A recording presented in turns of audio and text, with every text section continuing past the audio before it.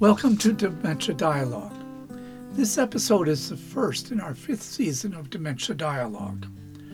A biomarker is a term that many of us have heard with increasing frequency and is the focus of this episode and the one following. Today, you will hear an interview that I conducted with Dr. Mari DeMarco from University of British Columbia and the principal researcher in a study referred to as Impact AD.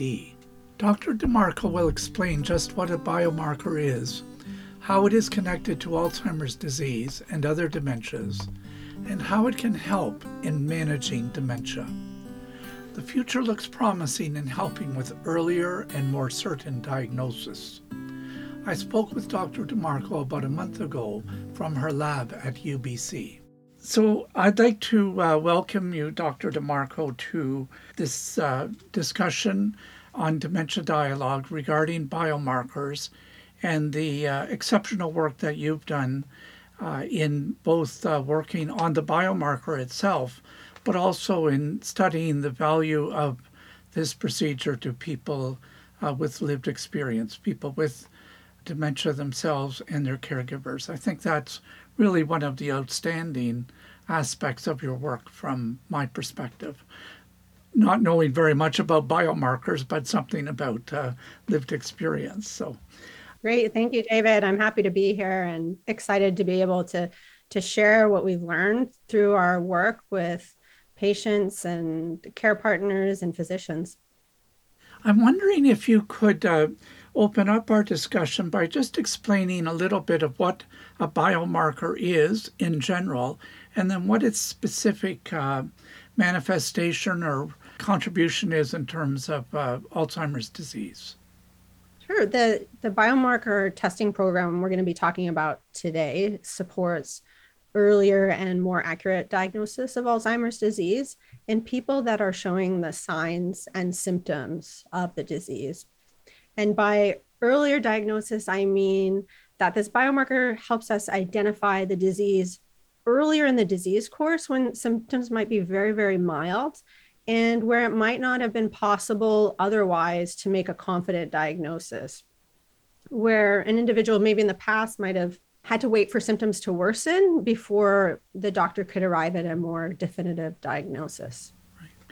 So a biomarker is, in other terms, an indicator. Would that be fair to say? Exactly that. And the word biomarker might sound unfamiliar to most, but I bet everybody listening knows what a biomarker is. They just might not have heard that term. And a biomarker everybody probably knows about is cholesterol, for example. Cholesterol is a biomarker of heart health, and we measure the amount of cholesterol in our blood so we can have a signal of health or disease. And that's just generally what a biomarker is. It's a substance floating around in our body that can give us this sign of health or disease. And so for Alzheimer's testing, we look at biomarkers that are reflective of the changes that are happening in the brain as a result of Alzheimer's disease. Right. Now, in addition then to examining biomarkers, what other work is needed to provide a diagnosis of Alzheimer's disease from your perspective? That's a great question, because even before a doctor would consider ordering this biomarker testing or recommending that you consider having this testing done, they would collect a lot of other information about your general health and specifically your brain health. This can include things like pen and paper tests to assess different types of memory, as well as assessments of your speech, your gait, and your general coordination. Your doctor might also recommend that you have an imaging test like a CT or an MRI so that they can see images of your brain. More often than not, with all this information, your doctor can arrive at a confident diagnosis. However, in some cases, additional testing of these Alzheimer's biomarkers can really provide that extra little piece of information that helps your doctor arrive at a confident diagnosis. Yes, I've interviewed many people over the years, and one of the biggest challenges, I'll say, in the diagnostic process is arriving at that level of confidence. it may be that there's an uncertainty. There's different types of dementia, as you're aware of, and some people are diagnosed with one type, and then their conditions and symptoms evolve, and then another type seems to be more dominant. Inserting a level of confidence and reliability into the diagnostic process, I think, is really will contribute to people's sense of confidence and well-being. Yeah, absolutely. And I should mention that these biomarkers are looking or reflecting the changes happening in your brain, as I mentioned, as a result of Alzheimer's, but they don't change this way as part of normal aging, and they don't change this way with other neurodegenerative diseases. Right. Okay. Now, the two biomarkers that are used in your work, Dr. DeMarco, are amyloid beta and tau, both of which can be retrieved from cerebral spinal fluid obtained through a procedure known as a lumbar puncture. I am wondering if you might describe a little bit of why you're looking at cerebrospinal fluid. Yeah, we look at the biomarkers in cerebral spinal fluid kind of the same way we look for cholesterol in blood. But so instead of blood here, we're using cerebral spinal fluid. And we use cerebral spinal fluid because measuring the biomarkers in that fluid provides the best accuracy for diagnosing Alzheimer's disease. And as you can imagine, that's the fluid surrounding your brain. So it's in contact with the changes that are happening in your brain as a result of Alzheimer's disease. The good news is that we only need a small drop of this fluid to do this testing. So a very small amount is needed. Also, patients who have undergone this testing have reported back to us that the procedure to collect the cerebral spinal fluid, called a lumbar puncture, it wasn't a barrier for them to, get this testing done. And it's far more straightforward than maybe common perceptions around a lumbar puncture would have you believe. One of the other points I think that you made, Dr. DeMarco, in our earlier conversation was around the fact that cerebral spinal fluid and a lumbar puncture are much more able to be collected. I'll just use that word collected. It's collecting a sample, so is more able to be collected than such as an MRI scan that is a bit more complex, is not available in every region of the country for sure.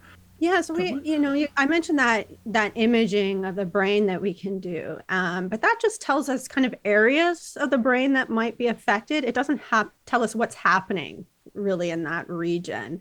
And so these biomarkers, and we're actually referring to two proteins. I'm using the term biomarker generally, but two types of proteins called amyloid beta peptides and tau proteins. And those are the proteins that clump together in the brain in Alzheimer's disease. And they also float around in cerebral spinal fluid. So we can get this sort of signature from measuring these biomarkers, these amyloid beta peptides and tau proteins, by taking a small sample of cerebral spinal fluid. And that's much more specific for Alzheimer's disease than something like these imaging tests. Okay. We're going to be doing a second episode discussing the involvement of people in the study who have lived experience. But I'm wondering if you might comment today around the involvement of clinicians. And I know that you canvassed clinicians that were participating to see how they experienced the results of the study, what value they saw, how would it improve their practice. Yeah, absolutely. In the Impact AD study to which you're referring, we had a few different arms. One of them you mentioned is getting the feedback from persons with lived experience. So having considered getting testing done, gone through the testing, and how they implemented that in their daily lives. And as you mentioned, the other arm was how this affected medical care. So how did this change what physicians were doing? And so in addition to these patients and their care partners, their family and friends, we're also grateful to all the physicians who spent all these times helping us better understand how they utilized this information from testing. And so we did find a lot of different positive impacts, and maybe I'll just mention a few since we don't have hours here together. But one of them, of course, is that it helped them arrive at a specific diagnosis. And it's maybe something we can discuss further on, related to differentiating between different types of dementia. It also helped guide appropriate use of medications. So there are some symptomatic treatments for Alzheimer's disease, and we found that those with a positive signature for Alzheimer's, there was an increase in utilization of this medication, and those that were found to be negative for the signature, there was a decrease in utilization, as would be appropriate. The other thing we found is it reduced the need for additional healthcare appointments to help figure out what's going on. And that included things like costly and time-consuming diagnostic studies, like we talked about these CT or brain imaging. Now, you mentioned about the differential diagnosis, that there are several different kinds of dementias, and using the amyloid beta and tau biomarker, you're able to be more accurate in your diagnosis of the different types of dementia. I think that's really critical, especially in the case, we just finished a series on young onset dementia, and many of those folks ended up having frontotemporal dementia. And it was the uncertainty around that diagnosis that really confounded the condition in the early stages. How does that work that you're able to make that differentiation? Yeah, that's the really sneaky thing about these different forms of dementia, is that they can mimic one another. So dementia is that big, broad umbrella term for all of these different types of disorders like Alzheimer's disease, frontotemporal dementia, Lewy body dementia, and many more, right? So that's sort of, that dementia term is very generic. But at that disease level, whether it's Alzheimer's or frontotemporal dementia or Lewy body dementia, we're getting down to that protein level, that biomarker level, and what's different about them. But when persons first present with symptoms, they can really overlap between all these different disorders, in part because the symptoms are particularly mild when they first start. And it's not uncommon that a doctor will be able to kind of whittle down the possible diagnosis to maybe one or two or three possible forms, like, as you mentioned, Alzheimer's disease versus frontotemporal dementia.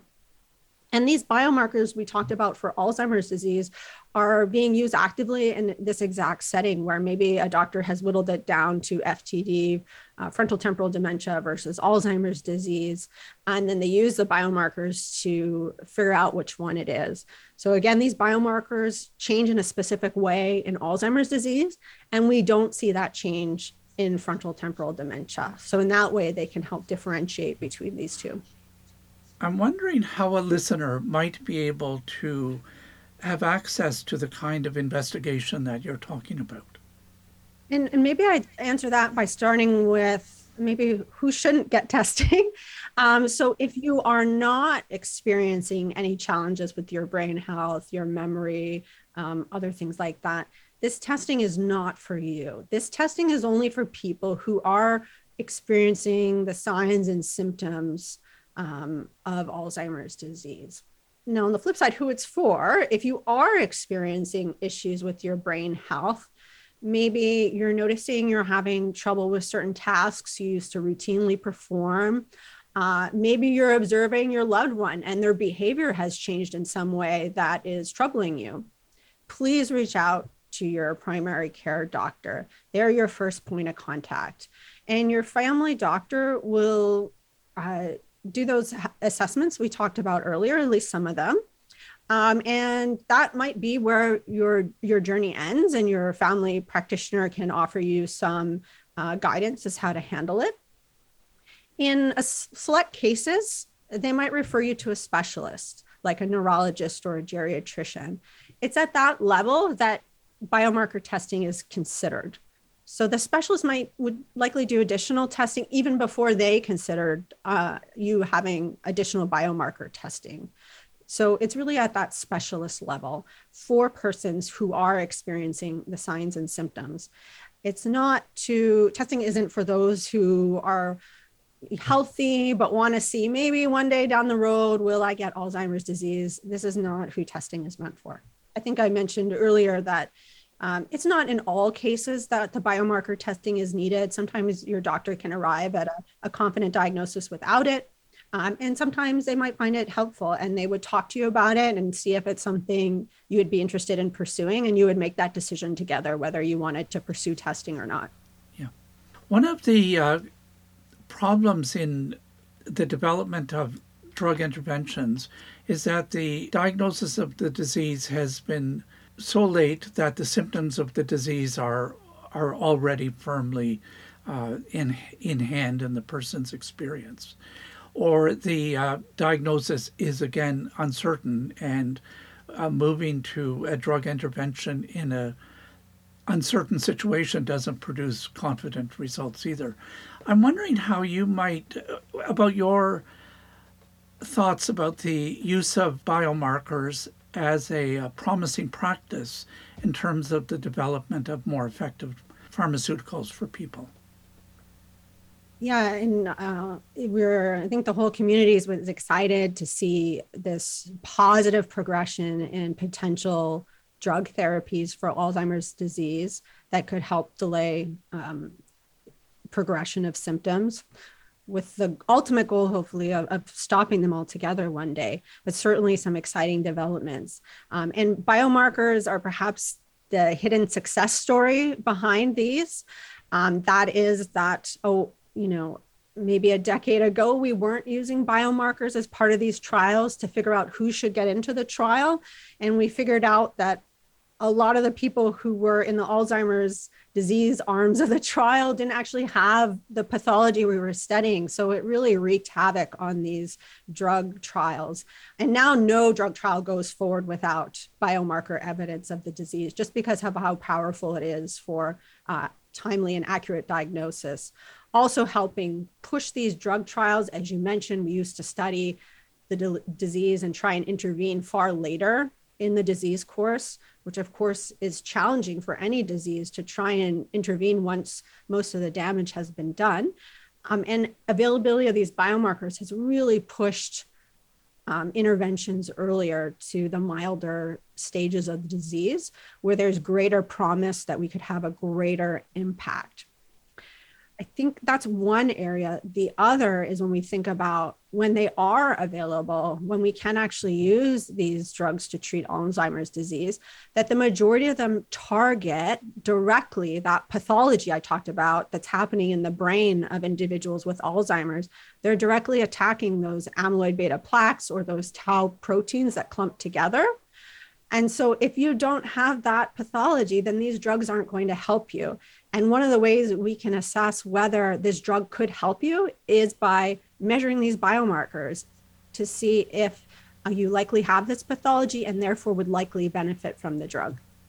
Right. So it's kind of it's both in terms of ensuring that the right people are participating in the study, and that they're participating in at the right time in their disease process. Yeah, definitely in the development phase. And then when we, of course, hopefully one day can implement these drugs in care for persons with Alzheimer's disease, that we can do that same thing, is intervene early and making sure we're identifying the people with Alzheimer's correctly so that they can get access to the right drug. As you know, Alzheimer's disease and dementia is one of the most feared conditions in the population. And I'm sure you, as I have, come across people who are anxious regarding the condition and talk about the possibility of finding out that you've got the potential to develop Alzheimer's disease, or a more likely potential to develop Alzheimer's disease than otherwise, and that it could create the availability of that kind of a test could create a huge anxiety within people. But on the other hand, it is something that people talk about. So I think it's important, and I'd like you to just kind of revisit again, what is it, how do we address that interest in the population around the screening idea? I'd like to know whether or not I'm likely going to develop the condition.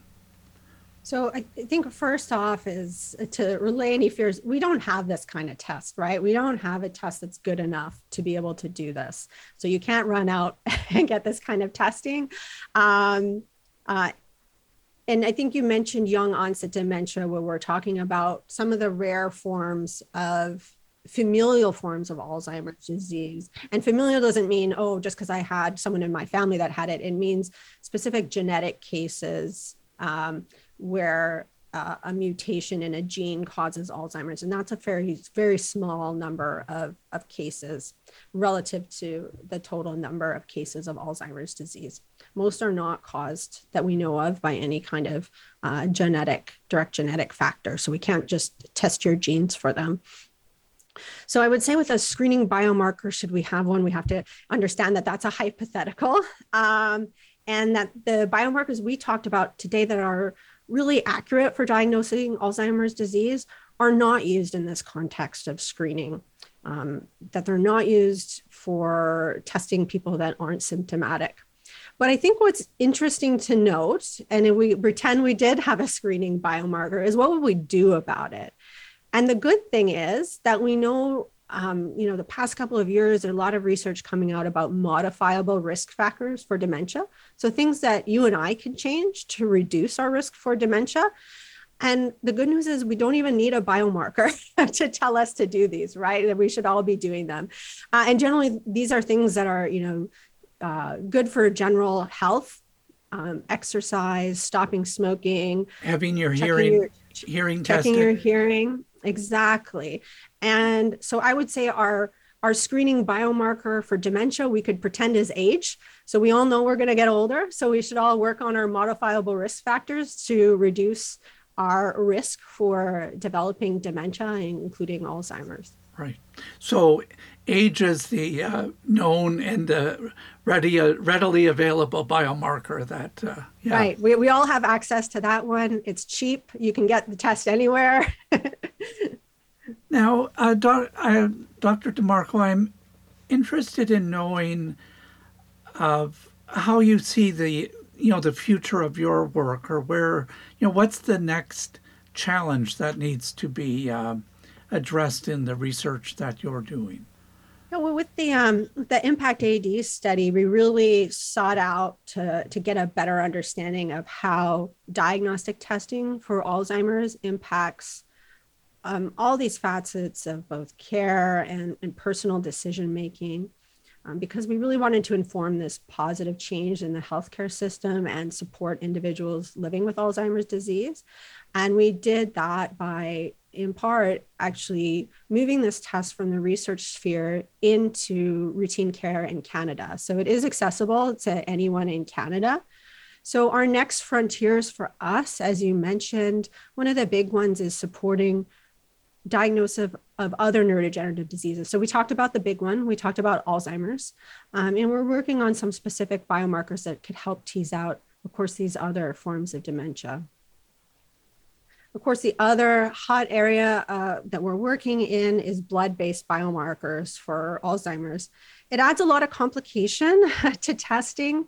Surprisingly, blood would seem easier, I'm sure, to most people, but in fact, these cerebral spinal fluid tests are really good, really accurate, don't have a lot of confounding factors, but we are examining what could be helpful from a blood-based biomarker perspective to help maybe reduce, for example, the number of lumbar punctures individuals would have and make testing a little bit more accessible. You mentioned about other neurodegenerative diseases. I wonder if you might just, name a few for our listeners. Sure. We have, we talked a little bit about frontal temporal dementia, and it's actually quite a heterogeneous disease and has a few, subtypes underneath it. And we talked about in Alzheimer's, these amyloid beta peptides and tau proteins clumping together in the brain.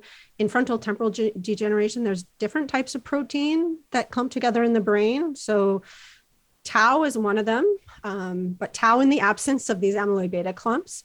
Another protein called TDP-43 is another important target. And we know that overlaps as well with ALS. So there's an overlap with frontal temporal dementia and ALS with this particular TDP-43 type of pathology. Another big one is Lewy body dementia and Parkinson's disease dementia, which are associated with clumps of this protein called alpha-synuclein in the brain. And so these affect different areas in the brain and thus present symptomatically a little bit differently. But underlying that, of course, is very different pathology that's happening in the brain. So different proteins that are clumping together, which gives us great hope to develop specific biomarkers for each of these other types of neurodegeneration in addition to Alzheimer's. And these other conditions, the cerebrospinal fluid, can produce data, if you will, can inform you as to what is the condition that the person's experiencing. Well, that's an active area of research for my lab, looking at different biomarkers than we're looking at in Alzheimer's disease to identify these specific signatures, kind of like what we have for Alzheimer's disease, but for these other neurodegenerative disorders. Well, I want to thank you for your time today and for the conversation. Many of our guests with lived experience spoke about the difficulty in obtaining a diagnosis in terms of access and certainty.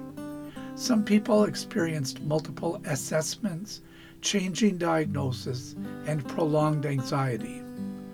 Dr. DeMarco and her colleagues' work using the two biomarkers amyloid beta and tau found in cerebrospinal fluid will resolve some of this uncertainty in regard to Alzheimer's disease, contribute to developing more effective drug therapies, and advance care for people with some other neurological disorders. I encourage you to go to the study website, www.impact.org, to find out more about the study and biomarkers. Our show note has a link to a great presentation Dr. DeMarco made describing biomarkers. There are guides for both clinicians and people considering a test, including how a lumbar puncture procedure is performed. Regarding accessibility, testing is available to anyone in Canada who is experiencing symptoms of dementia, based on an order from a physician specializing in dementia care. A person would have a sample collected at a local medical facility, and then the sample is shipped to the National Alzheimer's Disease Biomarker Testing Program for analysis. This program is located at St. Paul's Hospital in Vancouver. Results are then sent to the ordering physician, and the physician would set an appointment to discuss the results with the patient and answer any questions. In my mind, one of the unique aspects of the Impact AD study was the attention to the experience of people being tested and their care partners. Our next episode is an interview with Anne Bill and her daughter Christy and Khushbu Patel, a research associate of Dr. DeMarco. We appreciate the support of Roche Canada, our sponsor for these episodes on biomarkers. Roche is a global pioneer in pharmaceuticals and diagnostics focused on advancing science to improve people's lives. Roche is committed to the development of better, more accessible diagnostics and holistic healthcare solutions targeting the key pathways implicated in Alzheimer's disease. Roche Canada shares in the excitement across the Alzheimer's community right now and the hope for continued progress for people living with Alzheimer's disease, as well as their caregivers, families, and communities. Thanks also to the Center for Education and Research on Aging and Health at Lakehead University, our institutional partner, and to the Public Health Agency of Canada for its financial support. We can deliver our episodes to your inbox if you write to us at dementia.dialogue@lakeheadu.ca. Please follow us on Facebook, LinkedIn, and Twitter. Thanks for listening. My name is David Harvey.